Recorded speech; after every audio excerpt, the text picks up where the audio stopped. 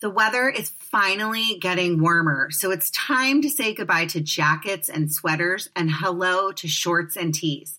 I wanted to update my wardrobe for the long haul without spending a fortune. Luckily, I found Quince. Now I've got a lineup of timeless pieces that keep me looking effortlessly chic year after year, like premium European linen dresses, blouses, and shorts from $30. Washable silk tops, timeless 14-karat gold jewelry, and so much more. The best part? All Quince items are priced 50 to 80% less than similar brands. By partnering directly with top factories, Quince cuts out the cost like the middleman that passes the savings on to us. And Quince only works with factories that use safe, ethical, and responsible manufacturing practices and premium fabrics and finishes. I love that. I am so excited. I have 2 gorgeous, lightweight cashmere sweaters coming my way, one camel, one heather gray. I cannot wait to wear them in the warmer months when it's chilly in LA. Throwing them over my shoulders, going to look so cute. Can't wait. Get warm weather ready with Quince. Go to quince.com/judgingmegan for free shipping on your order and 365-day returns. That's QUINCE.com/judgingmegan to get free shipping and 365-day returns. Quince.com/judgingmegan. And now back to the podcast. When you visit Arizona, time is measured in moments, not minutes. Like the moment you see the Grand Canyon for the first time. Visit a new state of mind. Learn more at hereyouareaz.com.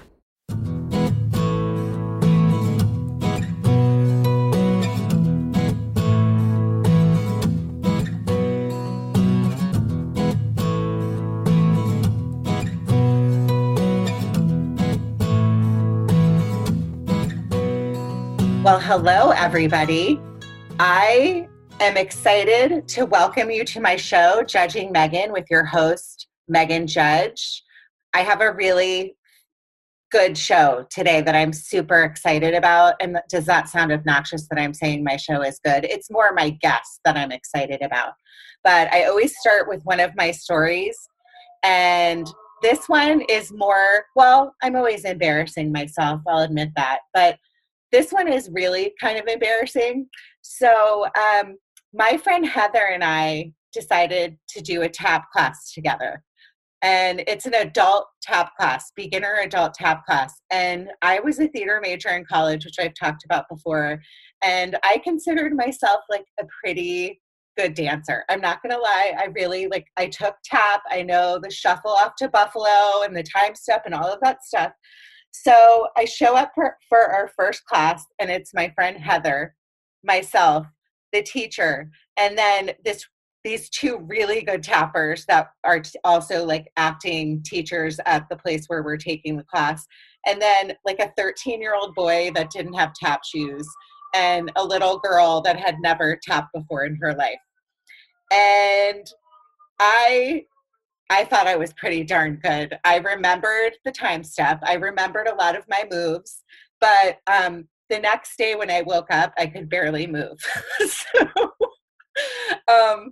I'm not as good as a dancer and a tapper, if you will, as I used to be. Abraham, what do you think of that story?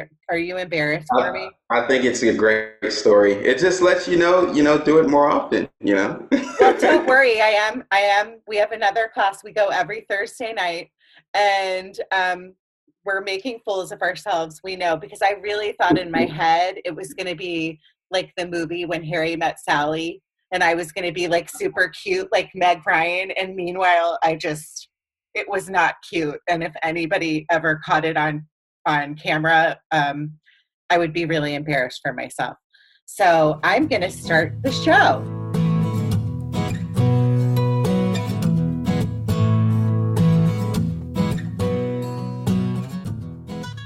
Hey guys, this podcast is brought to you by Why Do We Say That? It is a podcast that is hysterical. It's a father and son team, Scott and Liam Kelly, and they talk about terms like mind your P's and Q's and jump on the bandwagon, and they kind of tell you the history of why we say the things that we do, but they tell it with a really hysterical spin. And I just love their banter together. They're really funny. So you can check it out on Apple, Spotify, wherever you stream. And don't forget to listen to Why Do We Say That? Let's start the show.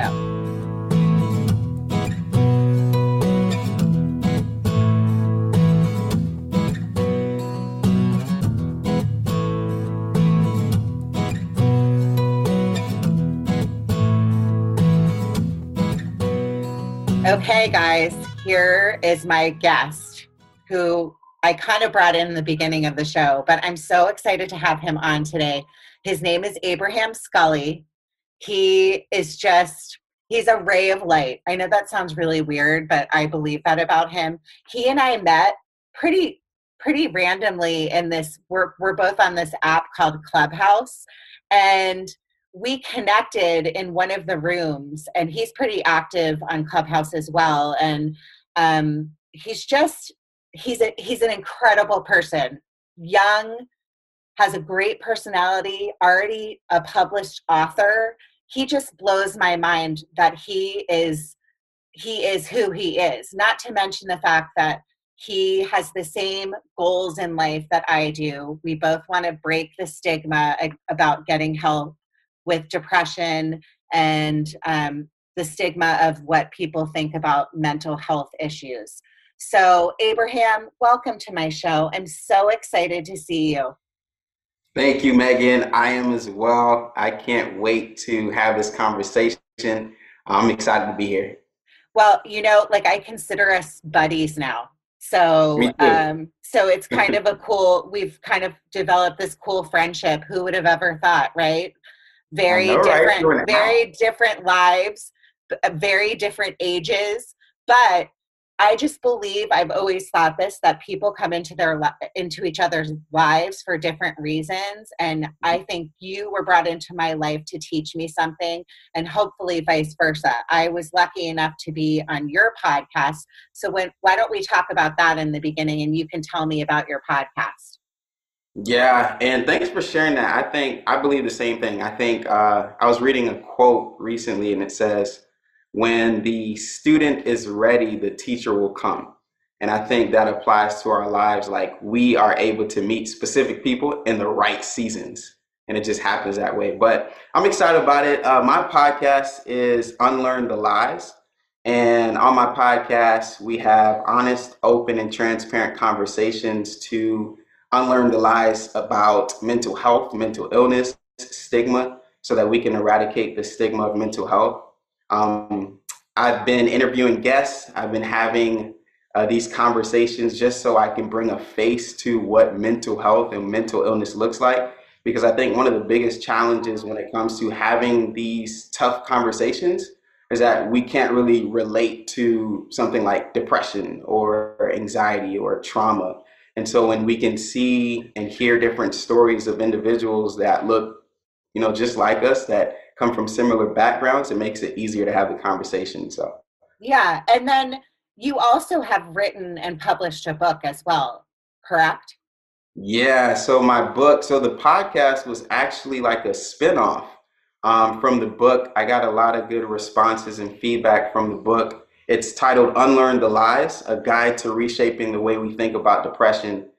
And so in the podcast, I kind of pull apart different chapters in my book and expound on different stories that I share, different principles that I share in the book, just to go deeper in conversation. Okay, well, you've kind of blown my mind. I don't know if nobody can see how young you are. And I hate to say you're so young. And I don't mean that in an obnoxious way. I mean it like I'm blown away by all that you have accomplished in your life. So why don't we start out by kind of telling your story? I always say, let's just start hearing about who you are and your background and your story and why you got to the place where you are today. Yeah. So my story, my mental health story, as I like to call it, started in college. I was a freshman in college, first person in my family to graduate from high school and decide to go off to college. So with that in and of itself, there were some challenges because it had never been done before. So I was kind of like, you know, creating a blueprint, figuring it out, answering questions that I had for myself and realizing that there were questions that I didn't even know I had. So it was interesting, but I was really excited about just going away. Where did you go to school? And tell me, before we go into that real quickly, tell me about, that's amazing to be the first person. That's also probably a lot of pressure that you already had, right? Tell me where you grew up. Tell me where you grew up and a little bit about your family. Yeah, so both my parents are from Jamaica originally. So they moved to the United States in pursuit of the American dream. My dad is a born and raised entrepreneur. Like, I've seen him kind of just start things from scratch and create something out of nothing my whole life. So I attribute a lot of my drive and work ethic just being raised in that kind of environment. But I was raised in Miami, Florida. So in South Florida, sunny South Florida. I'm jealous. I love Miami. Yeah. Well, you're in Cali, so I mean. I know, but I mean, California's got all kinds of issues lately. Miami's like, I've only been there once, but I loved it. Yeah. So I was born and raised in Miami and went to school there as well. And so the interesting thing about my family is, like, when it came to having conversations about our feelings, we only really talked about the good things. There were a lot of challenges that we experienced as a family, just like any other family. But it was never easy to have hard conversations. What I saw a lot growing up was if we were kind of going through something, you kind of just mask it, and hope that it would disappear. Is that a cultural thing? Just like being Jamaican, and I just know that from the culture of Jamaica, it seems like such a happy place and not a place where, I've been there before and everybody seems very happy. And is that a cultural thing that you push your feelings down? So I think some of it is. But in addition to that, it's almost like when you're in this state of, some may even call it survival, it's like you just got to figure out how to keep moving forward. So there are some cases where it's not normal to have honest conversations or talk about things like mental health. But then there's the other side of, okay, what's more important? Creating spaces for this or getting the job done, doing what needs to be done in order to kind of live, I guess. So I guess some of it was cultural, but a lot of it was also just habits that, my parents saw growing up and they displayed. And so it just kind of perpetuated from there. And also, like, your parents would be younger than my mom's generation, but I know that in my own family as well, we talked about our feelings, but it wasn't, my mom was attacked as a little girl. She was grabbed off of a bike and somebody from a mental institution had tried to strangle her when she was in second grade. Yeah. So she's always had these deep, like, fears and like she's scared that something's going to happen, kind of like came over to me that I'm paranoid a little bit about things too. But she, at that time, her parents, nobody went to therapy. People didn't send their kids to talk to a therapist. So she kind of has had to live with that for her whole life, So I think what's that the fact that, like, our parents just, it's not their fault. They just didn't. It was just what was accepted, right? It wasn't accepted to be like, I need help. I need to go talk to a therapist.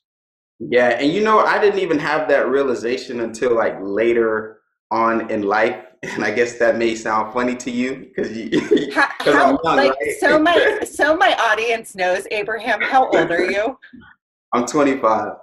Okay, my niece Yeah. is your age. That makes Yeah. me feel really, really, really, really old.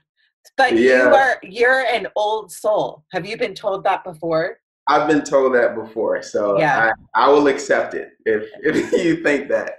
I just But know, like, not to interrupt, but just from knowing you for the time that I've known you, I want people to watch out because you're going to be like president or something crazy one day. And I'm going to be like, hi, Abraham, this is your old yeah, friend, Megan. yeah, that would be cool, right? Yeah, yeah, I'm your biggest Um, fan. But go on. So yeah, I don't mean to kind of make light of this, but a lot of times, I do like to make light and not have like break up these podcasts so it's not just all serious.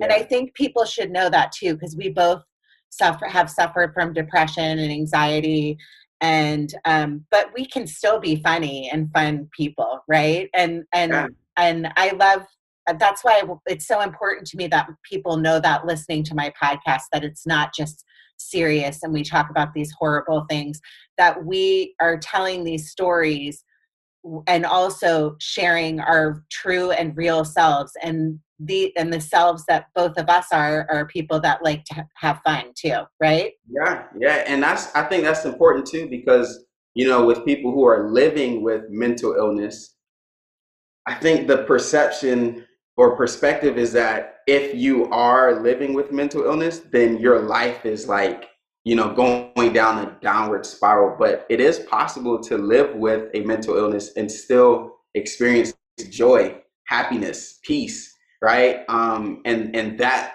does not have to be, and like how you're saying, it's whether it's like a negative view on life or things are down and depressing. We also have those types of moments as well, and I think it's important to recognize that and share that. Yeah, I mean, I didn't want to sidetrack your story, but I just Mhm. wanted to start out because we've talked to each other a few times, and I know from you telling me stories about yourself that you were always the life of the party, and Mhm. like to have fun. I'm like that too, and I just think it's important that people know that even if people do struggle, that it doesn't mean we're not fun anymore and we don't like to have fun. So why don't you tell me about a little bit more about your family, and then like going to college, and we'll go from there. Yeah. So, kind of growing up, I'm the second oldest out of seven siblings. So talk about pressure, right? So, Oh my God. yeah, yeah. Growing up, there was always kind of, and it may have been self-imposed, but there was always this pressure that I felt to perform at a high level, be an example for my younger siblings, be the first to do certain things, and do it to perfection. Like that's one thing that I still struggle with to this day. I consider myself a perfectionist, and it's just like kind of how my brain works. When I approach something, I want excellence. I want it to be, the best. But that can be like a gift and a curse. So like kind of growing up with that mindset and that mentality, it was a challenge. So kind of fast forward growing up and deciding to go off to college. I was super excited about college. I share this story, when I do, whether it's speaking engagements or whatever, I knew exactly what I wanted to study. It was going to be information technology. I knew exactly what kind of job I was going to have. I knew how much money I was going to make. I had the plan all figured out. Like no one could tell me otherwise. I was clearly focused on one goal, and that was to graduate, make a whole lot of money, and help my family financially. No one told me to consider the fact that I could possibly be depressed or struggle with my mental health or have to balance all of the things that I was doing or manage stress. And so what happened early on in my college career was I was working about 35 hours a week as a college freshman. I had a full course load of classes. I had my own apartment at the time, so that meant I had to pay my own bills. coming fresh out of high school, not having to pay anything but maybe my cell phone bill. And now I was responsible for my rent, electricity, making sure that I could eat. So I had to get my own groceries. And so there was a lot of pressure very early on as I'm transitioning from living at home, being in high school to now being a college freshman. On I'm top of that, assuming, sorry to interrupt, no, you're that good. that means that you also had to have a job. So you were in college having to take the classes. You sound like you're pretty smart. That was your major. My major was drama. But Well, I gotta say, I switched it up really quickly after I took my first okay. That programming makes me class. feel better. But Yeah. what kind of job did you have to be able to support yourself? Because that's really impressive that you were able to do that. So I was working at a bookstore right off campus, and I was working at the school's gym as a fitness monitor. So I had two jobs. So kind of bouncing between those in order to make enough money to provide for myself. I Yeah. want people to really hear that because I think me personally, I was given a college degree. I never really had to work. And I honestly, like, sometimes I wish I could go backwards and re get my degree because I didn't appreciate it. So I'm always really blown away by people that are like, listen, I'm going to get this done. I'm going to have two jobs, which, I mean, one job's hard enough when you're that age. So to Yeah. have two jobs and then on top of it, be in college full time and paying all your bills, that just It was tough. is amazing. Yeah. Yeah, but that makes sense that why you were putting so much pressure on yourself that you would eventually, probably crumble a little bit, right? Yeah, and that's exactly what happened. I started to get super stressed just trying to balance everything. So on top of having two jobs, being a full-time student, I was also trying to have the college experience that I saw on TV, going to parties, meeting new people, being involved in student organizations. I was trying to do all of it. And I had no idea that stress would have affected any of that. At the time, I wasn't sleeping a whole lot. It was pretty much just wake up, go to work, go to class, go back to work, go to class, and then go home. And that was like my routine. And I remember I ended up getting my grades. It was like midterms or getting close to the end of the semester. And I got my grades back, and I was really close to being on academic probation because I was failing some classes. And that's when realization kind of like, hit. And I was like, yo, did I come all the way to Pensacola to work and fail? And I was like, no, this can't be. I could have gotten a job back home, right? I could have made other decisions. And now I'm literally here failing my classes and not doing what I expected to do. So now there are all these negative thoughts coming in and these negative feelings about myself, like I'm a failure. What can I show for my younger siblings? How can I talk to my parents about the fact that I'm not doing well in class? All these different thoughts. And that turned into a downward spiral. Like I started to have one negative thought and it brought its uncle, its auntie, its friends. And so one thought turned into like five thoughts. And now I'm battling these thoughts throughout the day to the point where it's now time to go to sleep and I can't sleep because I'm having these negative thoughts just going uncontrollably, right?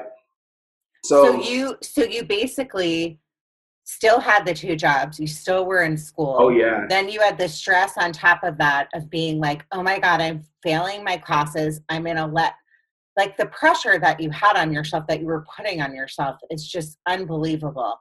Mm-hmm. Thinking, oh no, I'm going to fail. I'm a failure.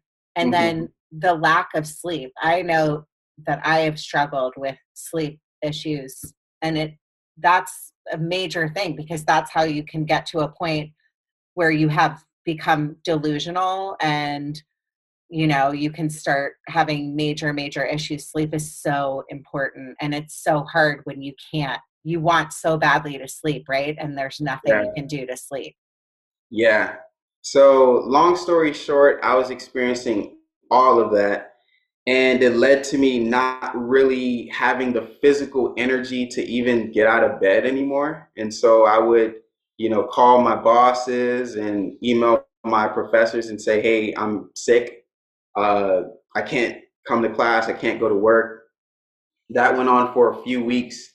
And I remember one weekend I was home, and at this point, my safe zone, my comfort zone is locked up in the bedroom of my apartment with the blinds closed, no matter, what the weather is like outside. That was just where I felt safe or comfortable. And I had a really good friend of mine. She called me one weekend, and prior to that, she was sending me text messages, phone calls, looking for me on campus, and couldn't get me. I was just kind of running away from talking with her because I just didn't feel like myself. And we got on the phone, and I tried to fake it. I put on this really upbeat tone, like, "Hey, what's going on?" And she said, "Yo, Abe." She called me Abe. She said, "Yo, Abe, I haven't seen you on campus. You haven't been at church. You've been ignoring my phone calls, my text messages. You good?" I was like, "Yeah, I'm good. Of course I'm good." I knew I wasn't good, but I also didn't know what the heck was going on. Like, I didn't know what was wrong with me. I didn't have any motivation. Like, this was weird. This was all new for me. She said, "Are you sure? Because it's not like you to just, kind of disappear from everything that's going on." And I said, "Yes, I'm good." And so at this point, I'm starting to kind of like defend myself because I feel like she's attacking my character. Like, I've always known myself to be this motivated guy, high energy, the life of the party. And now she is questioning that. So I kind of get a little defensive, and she gets silent on the phone. And then she says, "I'm not getting off of the phone until you tell me what's really going on." What a good friend. Man, when she said that, my heart started to race. I was so nervous. I was terrified because I'm like, dang, I was trying to hide all of what I was really feeling, and she can see through all of that BS, right? And so I'm like, ah. And she had to really beat it out of me because in the beginning, I still tried to dance around the conversation, and she's like, "I will show up at your apartment if you don't tell me what's going on with you." So like, I'm like, okay, I gotta say something because I don't want her to see me like this. Please tell me you're still friends with this person. Yeah, she's one of my best friends. Oh, I love it. Okay. Yeah. She So sounds like an amazing girl. she is. She's really upfront, really honest. You can't lie to her.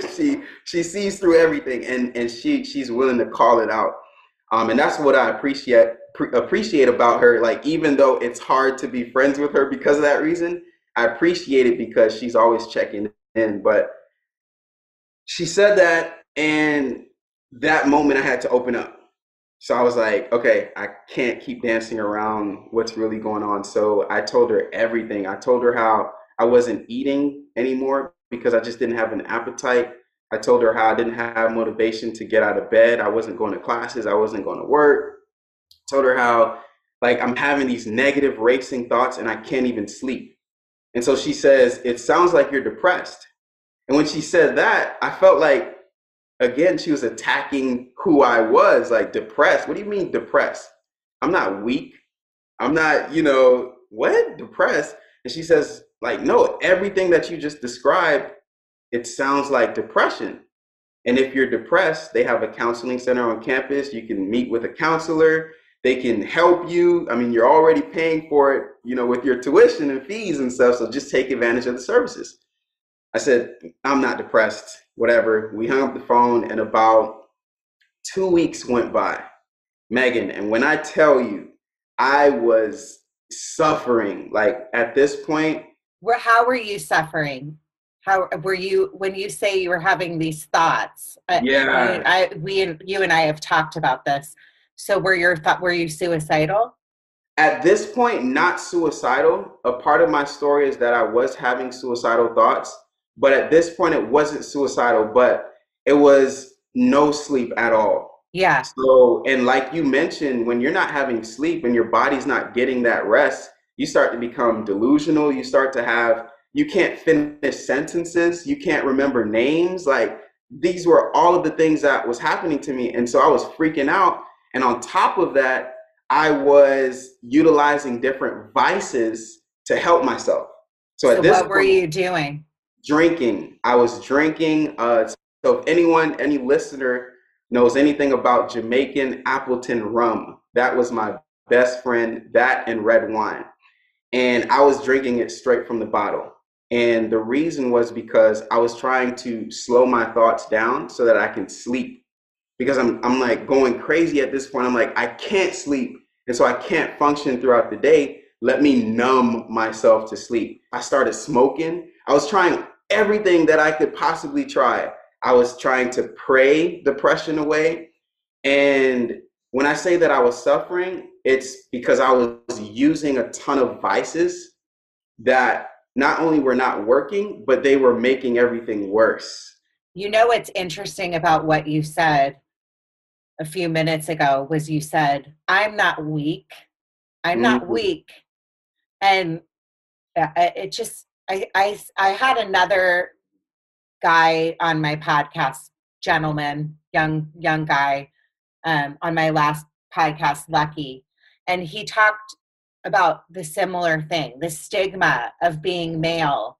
And if you admit that you're suffering or that you have depression, well, you're somehow weak.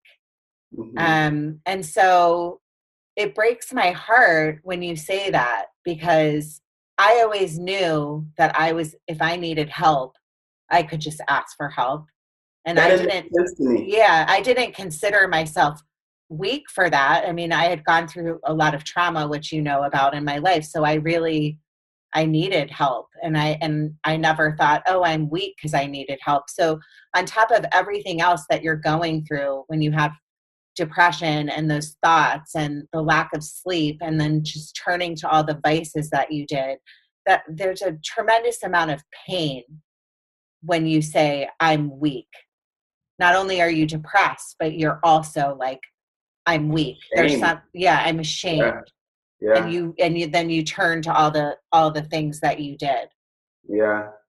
Yeah. It was like, and I hear you share that that wasn't a barrier for me. But as I hear that, I'm like, that didn't make sense for me. It's like in my mind, what made me weak was the fact that I couldn't figure it out myself, that I couldn't get over it by working harder or trying as much as I could to get over it. So that made me a weak person. That made me want to kind of isolate and withdraw from others, because if I can't handle this, then what good am I? You know? And so like you said, like, that brought a lot of shame to it. I felt guilty. There was a lot of emotions going on at that point. But long story short, my amazing friend encouraged me to get the help. And about 2 weeks went by after that initial conversation, and me just saying, I can figure this out, trying all these different things, these different vices, but then getting to a point where I was sick and tired of being sick and tired. I was like, yo, there's no way that I can continue like this. Something crazy is going to happen, right? So I said, let's go check out the counseling center, see what happens. What's the worst that can happen? If they can help me, then great. If they can't, I'm going to stay in the same spot. So I ended up going to the counseling center and was able to get that help. I sat down with a psychiatrist and later with a therapist. I was prescribed medication for depression, and I was on antidepressants for a while. That in addition to doing talk therapy, and that started like my recovery and like treatment journey. What was And it, that like, getting your diagnosis? What was it like being told? Were you relieved when what was your actual diagnosis? I was hurt, sad, and also relieved. So it was a mixture of those. I was sad and hurt because I couldn't understand how I had gotten to this point. I was blaming myself, like, how did I allow myself to get here? How did I even get here? I couldn't really like identify what got me here. But then I had so much relief because now there was a name for what I was experiencing. So, and the one thing that my psychiatrist reassured me of is that, hey, you're here now, but we can do some things, we can make some adjustments that can allow you to feel better. So that was a relief because prior to that, I thought I was going crazy. I thought I was losing my mind, and I had to now accept this new reality, which was insane for me. Yeah. Did they give you an actual diagnosis, or was it just you're depressed? Yeah, it was major depressive disorder. So Major depressive. Okay. Okay. And I've talked about this very openly. I also am on medication. It's not, I possibly won't be on it forever, but I'm in a good place now, and I'm happy on the dose that I'm on of Zoloft. What did they put you on? It was Zoloft as well. Okay. But For panic attacks, right? Because were you having panic attacks? No, that was for the depressive symptoms. Okay. Okay. Yeah. So mine is mainly for my panic attacks, and also like obviously some depression, but I'm a big fan of Zoloft. So shout out Zoloft. Yeah. So, and I'm glad you went there because early on, I was really opposed to medication, Mm-hmm. like super opposed to it because not only was I raised by two Jamaican parents who don't take medication for nothing. We got Yeah. teas for everything. We got teas and prayers, right? So just the idea of taking medication for something that I couldn't see or couldn't necessarily feel physically was just absurd, right? But at the time, I was so desperate that I was willing to try anything. So I tried the medication, even with the being skeptical about it. And I did it on the down low. I didn't tell anybody I was on medication. But Even your mom and dad? even my mom, what? Yeah. It was the biggest secret. Like I didn't tell anyone. So I would hide and take it, and this is this whole situation.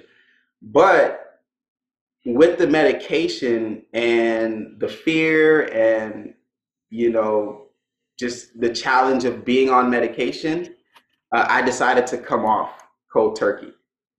So I was on the medication for a few months, and that in and of itself was a whole, up, down roller coaster ride because as soon as I would try, the prescribed dosage, about 5 days to a week, I would experience those symptoms of depression again. So they would keep coming back. So then we would go up in the dosage, and same situation, we would go up.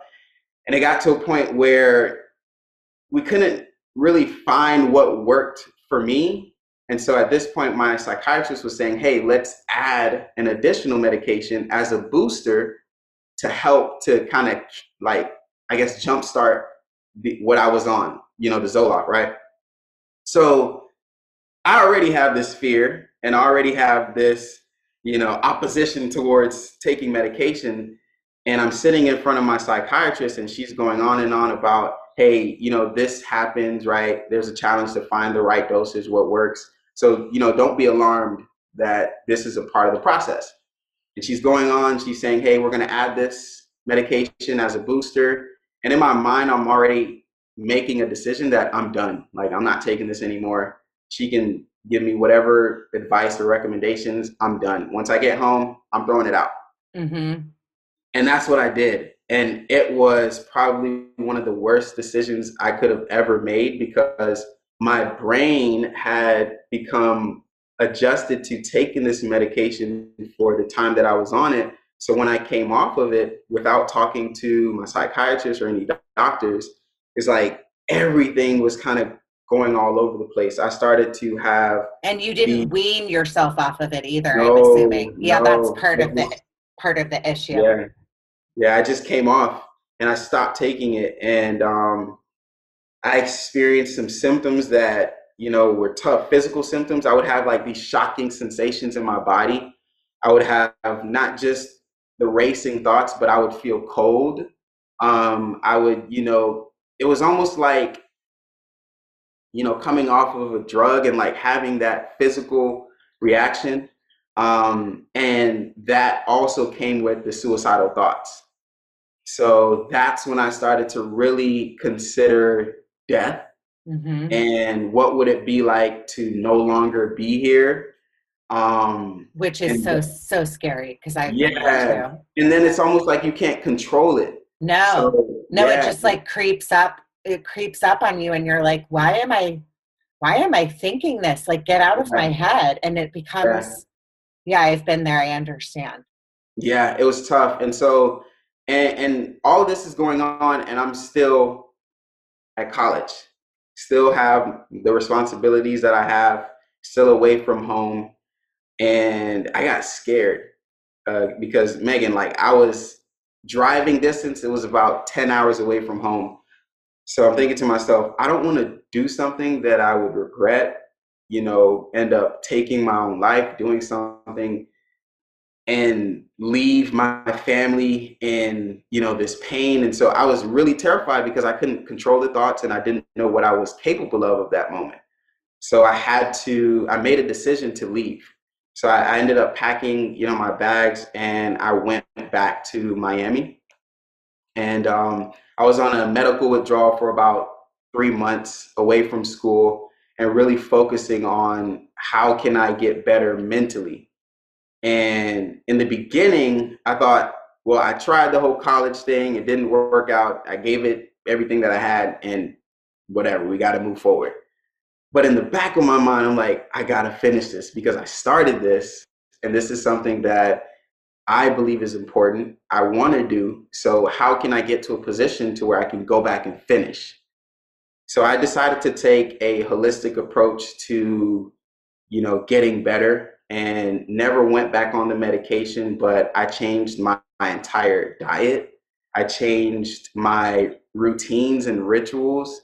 I started exercising and working out for my mental health. I tried different supplements and vitamins. I literally like changed my entire life. I started doing research and trying to figure out how do you like overcome depression, especially if you don't want to be on medication. Is that even possible? And I did that for about 3 months while being home, with family. And I got to a point where I was well enough to go back to school. And so decided to go back to school, drove my car back to Pensacola, enrolled in classes and finished out. And, So you but finished all 4 years, got your degree, never went back on medication, took the holistic approach. Can you talk about, I mean, I know exercise for me is huge. If I don't exercise, it's way, way, way worse.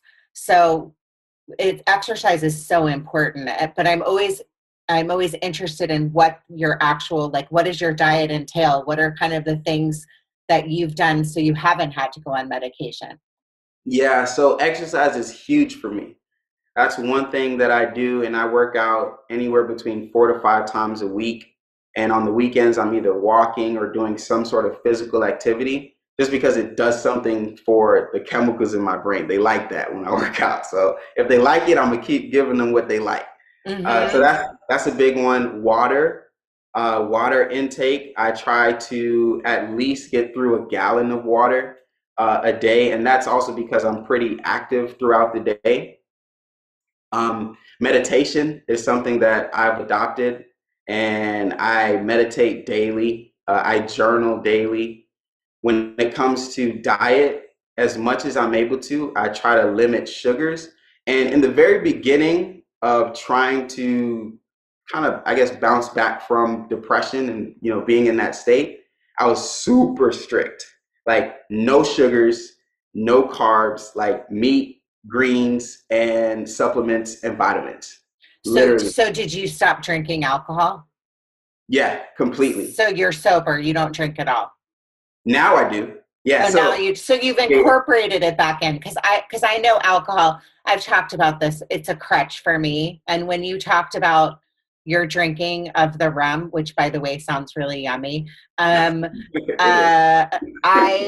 like a buttery Chardonnay. I think I told you this. Yeah, I remember. We're like, what's yeah. a buttery Chardonnay? And then we had to go into the whole conversation. But I same thing. Like when I was going through points where I couldn't sleep or whatever, I'm like, oh, I'm just going to drink. But then your body wakes up because your liver has a hard time processing the alcohol. So then you're going to be up at like 3 a.m. Yeah. So, so tell me more about that. Yeah. So with me now, I drink occasionally. So I would say in a month, I'll probably go out with my wife maybe once or twice, and we'll have a couple of either beers or margaritas, right? Nothing, I guess, too consistent or extreme whenever we do. But one thing that I did recognize, and that's why I started to kind of like come off of drinking and be more mindful about it, is I would only drink during certain, I guess, periods or experiences. So I found that whenever I was stressed, I wanted to drink. Whenever I felt like, whether it was lonely or kind of confused or bored, like I would drink. And so it was kind of like going through and assessing, why am I drinking? And where is this desire coming from? And when I realized that I was using it as sort of like a crutch, or, to kind of not address certain things, that's when I was like, okay, that's the problem. I want to drink when it's just for fun. Like I want to drink like because I made a decision to go out and just drink. I don't want to drink when I'm stressed or feeling depressed or feeling alone, because that's when it kind of turns into a cycle, at least for me. So that's when I kind of, decided, okay, let's limit the drinking, at least for this period, until I find, I guess, my baseline. And then from that, I can incorporate drinking in areas where it's not a need or this strong desire, but it's just, hey, I feel like drinking tonight. You want to go out, And so I wasn't like depending on it, if that makes sense. Yeah, it didn't turn into an addiction, and it's a slippery slope when you have an addictive personality, right? To not lean on sugar and alcohol, and for me, I like to shop, or everybody has their own thing. Let's talk about once you got to a point where you were like, considered yourself in a good place mentally, graduated from college, which wasn't actually probably that long ago. 2019. And then 2019, oh my God, whatever. I graduated in like 1908. And then you are married. So you're married pretty young. Tell me about, I've been on Clubhouse. You had a COVID wedding too. Oh, you did? So you're newlywed. So tell me about, not to skip ahead, but you were in a good, healthy place mentally, graduated from college. Then you decide, what did you end up graduating? What was your major? Psychology. I got a bachelor's in psychology. Okay. See, I love that. So you're turning your pain and your weakness, quote unquote, which is not a weakness, which we both know, into helping others, right? Yeah. And then you met your wife.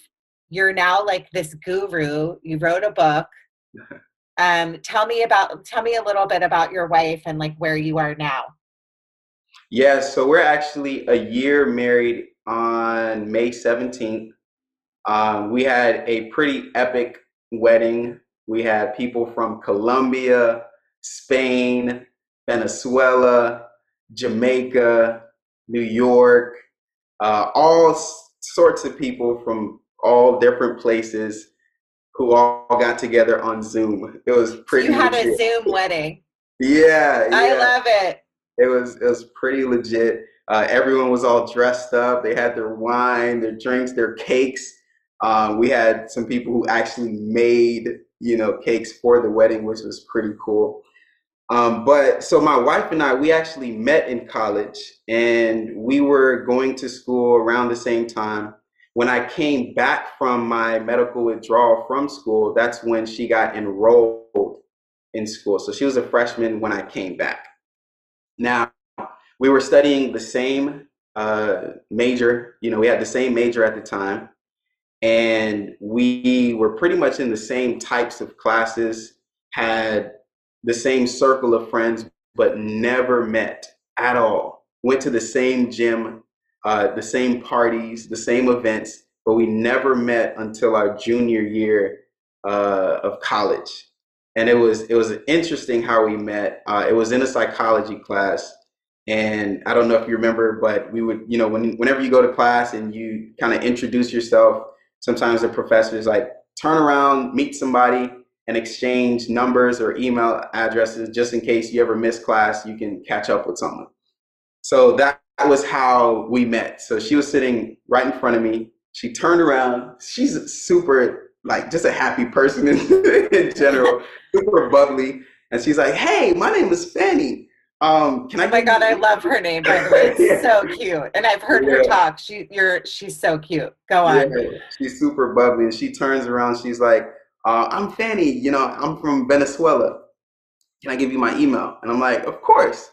And there's this running joke because when she turned around and said that, I said, "I'm Abraham and I'm from Puerto Rico." And I said it in in an accent just to be funny.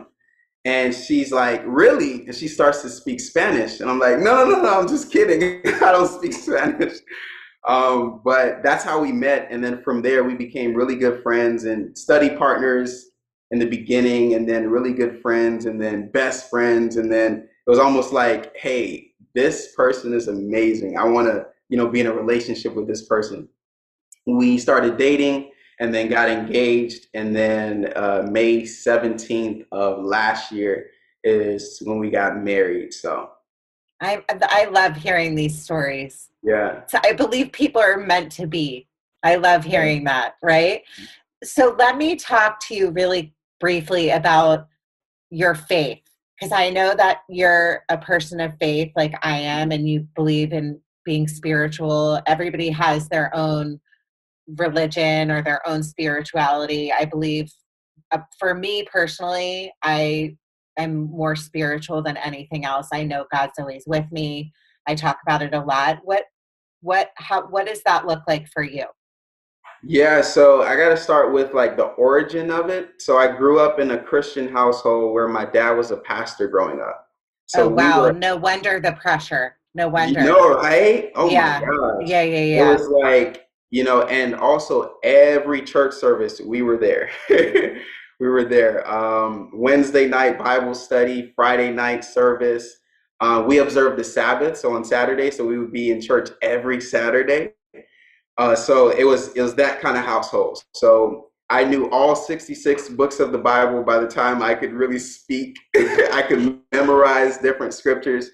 So just to give you some context, so that's where the foundation was really built. But a really important part of that was that early on, I understood the importance of developing a relationship with God, which is what I think so many people kind of forget as they are, growing in their spirituality and following different religions. It's so much about relationship, right? But that's one thing that I was exposed to early on. And so that's what I carried up until this point.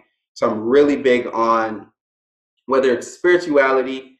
I do follow religious practices, and I live my life pretty much in service to God. Like I wake up and I'm like, "Yo, God, what you need me to do today?" Like literally, it's like that.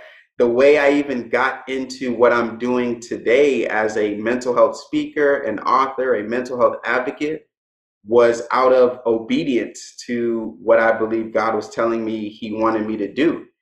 And so in terms of faith, it plays a huge role in my life and how I make decisions and the things that I'm involved in. And I also understand the importance of talking about mental health in those communities, because I don't think we have those conversations as often as we should or could. And a lot of, whether it is religious people or people who are spiritual, don't grasp the fact that mental illness also plays a role, and that's okay. For a very long time, I thought God was punishing me, and that's what depression was. For a while, I thought that I wasn't, faithful enough. I wasn't close to God enough, which is why I was depressed and why I couldn't pray depression away. And so a big part of what I do as well is I go into churches, and right now it's more virtual, but I go into churches and just talk about my story and provide biblical principles and stories that help to lay the foundation for having these conversations about mental health, even in the church, because I think that's important as well. But yeah, I would consider myself, very spiritual, and I have a solid relationship with my Creator, and it gets me excited. So Yeah, I think that's great. And I also love the fact that you are so open with talking about your mental health journey. And it's so needed what you're doing, especially in young Black men, right? Because it's for not sure. that has got, I know that that is something that you're doing that's 100% needed, right? Hmm. Do you want to Yeah. tell me a little bit about that? Yeah, so you're on it for sure. Like, I don't see many people that look like me who also talk about their struggles with their mental health. And that makes it really difficult to identify with the symptoms when you're experiencing it. I remember one of the barriers that held me back early on was that I thought, and this is to be completely honest, I thought only white people dealt with mental health challenges. I thought that, only weak people got depressed. And when we talk about even suicide and suicidal thoughts, the media, that you don't see many Black people who battle with suicidal thoughts or even complete suicide. And so as I'm having these different experiences and symptoms, I couldn't identify with it. I'm like, that can't be right, because I'm a Black man. Mhm. But one thing that I learned as well is that mental illness, depression, anxiety, it doesn't discriminate, right? Like, we probably discriminate as human beings, but mental illnesses, physical illnesses, those things don't discriminate. And once I was able to register that, then I'm able to say, oh, so if I'm having these symptoms, then this means that I'm battling with a mental illness. And if I am battling with a mental illness, that means I can get help for it. So that's one thing that I try to do as well, is go back into these communities. Like, even my community growing up in elementary school, middle, and high, I never heard anyone that looked like me talk about mental health challenges. So it's really about going back into these communities and being the face to say, hey, this is a part of our experience, and to even talk about, some of the situations and issues going on right now in the world, 100%. it's like, Well, whoa. what's So, interesting about what you're saying right now is I just wish people, and I love that you're so open with this, is would just talk to each other, like different, like white, Black, Hispanic, learn about our differences and be real. Stop pushing everything down and pretending like it's not there. When you talk about that, I hate to bring this up, but I don't hate to bring it up because we're in a very uh, like horrible time in our country. Like I yeah, really believe that. yeah. And I'm sure you do too. And today we're waiting on the verdict of the George Floyd, trial. And what I think about is, and I don't know if you agree with me, but he was on drugs and he might have had some major mental health issues. Mm. So what do you think about that? Like, I just wonder, like, do people turn to drugs, and because they feel like they can't get away, like a break, and maybe if there were more people like you in your community that were saying, this is okay, we can talk about this, we can talk about struggling with mental health, we can help each other, we don't have to pretend like this doesn't exist, maybe we wouldn't have so many people leaning on drugs. And then, not to mention the fact that, this is my personal opinion, is that policeman needs to spend his life in prison. But what are your thoughts on that?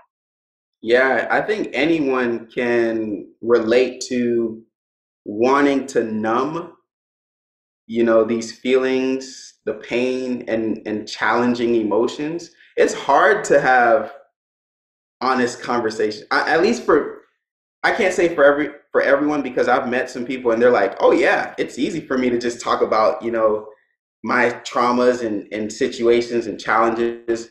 But for a lot of people, it's hard to have that. And I think it's important that we acknowledge that it's hard, but that doesn't mean we should run from it. Mm-hmm. We should create spaces and have relationships to where we can have those conversations, because that's an outlet, just like drinking, just like smoking, just like running to any other outlet. I think a lot of times what happens is we kind of just recreate what we see.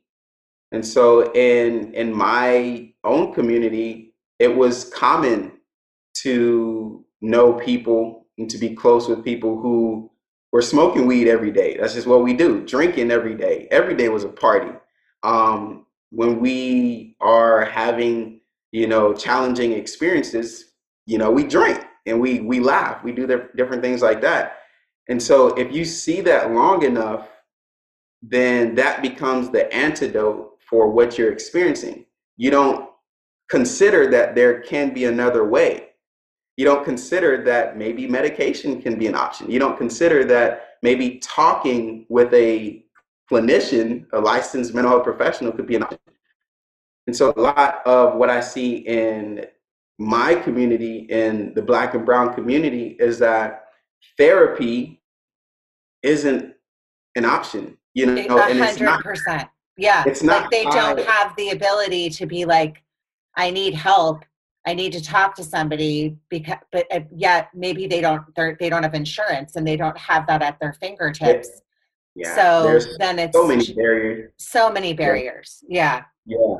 But I think a large part of that as well is that that's not what we see and that's not what we hear. When I talk to white friends and friends of other, communities, it's very common to talk about going to see my therapist and taking my anxiety pills or my depression pills. And to have those conversations in Black and Brown communities, it's almost like, whoa, you don't say that. Like, no, you keep that to yourself. There's this common, I guess, phrase that what happens in this house stays in this house. And basically what that means is, if you're going through something, that stays within your close-knit group, your family, right? That doesn't go outside. And when someone like me, who comes from that same community, comes out and says, hey, in addition to trying to smoke it, drink it, all these other things that you can do, there's also therapy, right? And if there are financial challenges, there are also resources that exist, whether it's utilizing community resources, sliding scales that therapists may offer, different alternatives to getting the help, whether it's group therapy, different support groups. There are other things that exist in addition to what you may have seen that is probably not working and getting to the root of the problem, that you can also try. So that's what I try to do when I do go out and speak and even have conversations with friends, growing up with friends. And I can hear, that they're depressed. I can hear that they're struggling. And I'll just talk about, the fact that I have a therapist and I speak with my therapist, just to kind of make it a common conversation instead of a conversation that is one that you're not supposed to have. Yeah, we're not supposed to be weak. Like Yeah. you said, we're not supposed to talk about stuff. So it's interesting that your book is called Unlearn the Lies and your podcast. And you know what? I mean, I think you're unbelievable. I could talk to you for like 3 hours. Maybe we could start like a 3-hour long podcast and co-mod a group on Clubhouse, because I just think you're an incredible person. I love talking to you. I'm serious when I tell you, I'm going to basically follow you, and I know you're going to do the most amazing things in life. And I'm very, very proud to know you. So I'll say that. Thanks, Megan. And in closing, keep living, keep praying, and keep growing.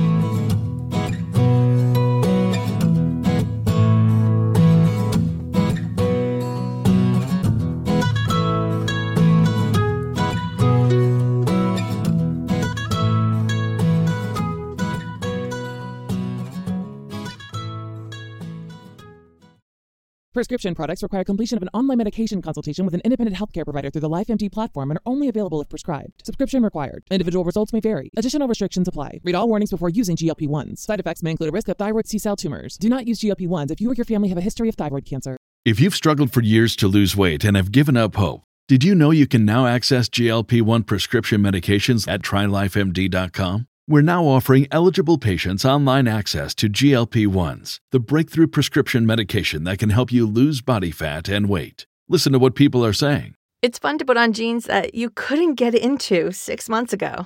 Every morning, I look forward to getting on the scale. For anybody who's struggling with their weight, it's a godsend. And here's the best part. Your insurance may cover 100% of the cost of your medication. So go to TryLifeMD.com to have your eligibility checked right now. Get started today at TryLifeMD.com. That's TryLifeMD.com. When you need mealtime inspiration, it's worth shopping Kroger, where you'll find over 30,000 mouth-watering choices that excite your inner foodie. And no matter what tasty choice you make, you'll enjoy our everyday low prices, plus extra ways to save, like digital coupons worth over $600 each week. You can also save up to $1 off per gallon at the pump with fuel points. More savings and more inspiring flavors make shopping Kroger worth it every time. Kroger, fresh for everyone. Fuel restrictions apply.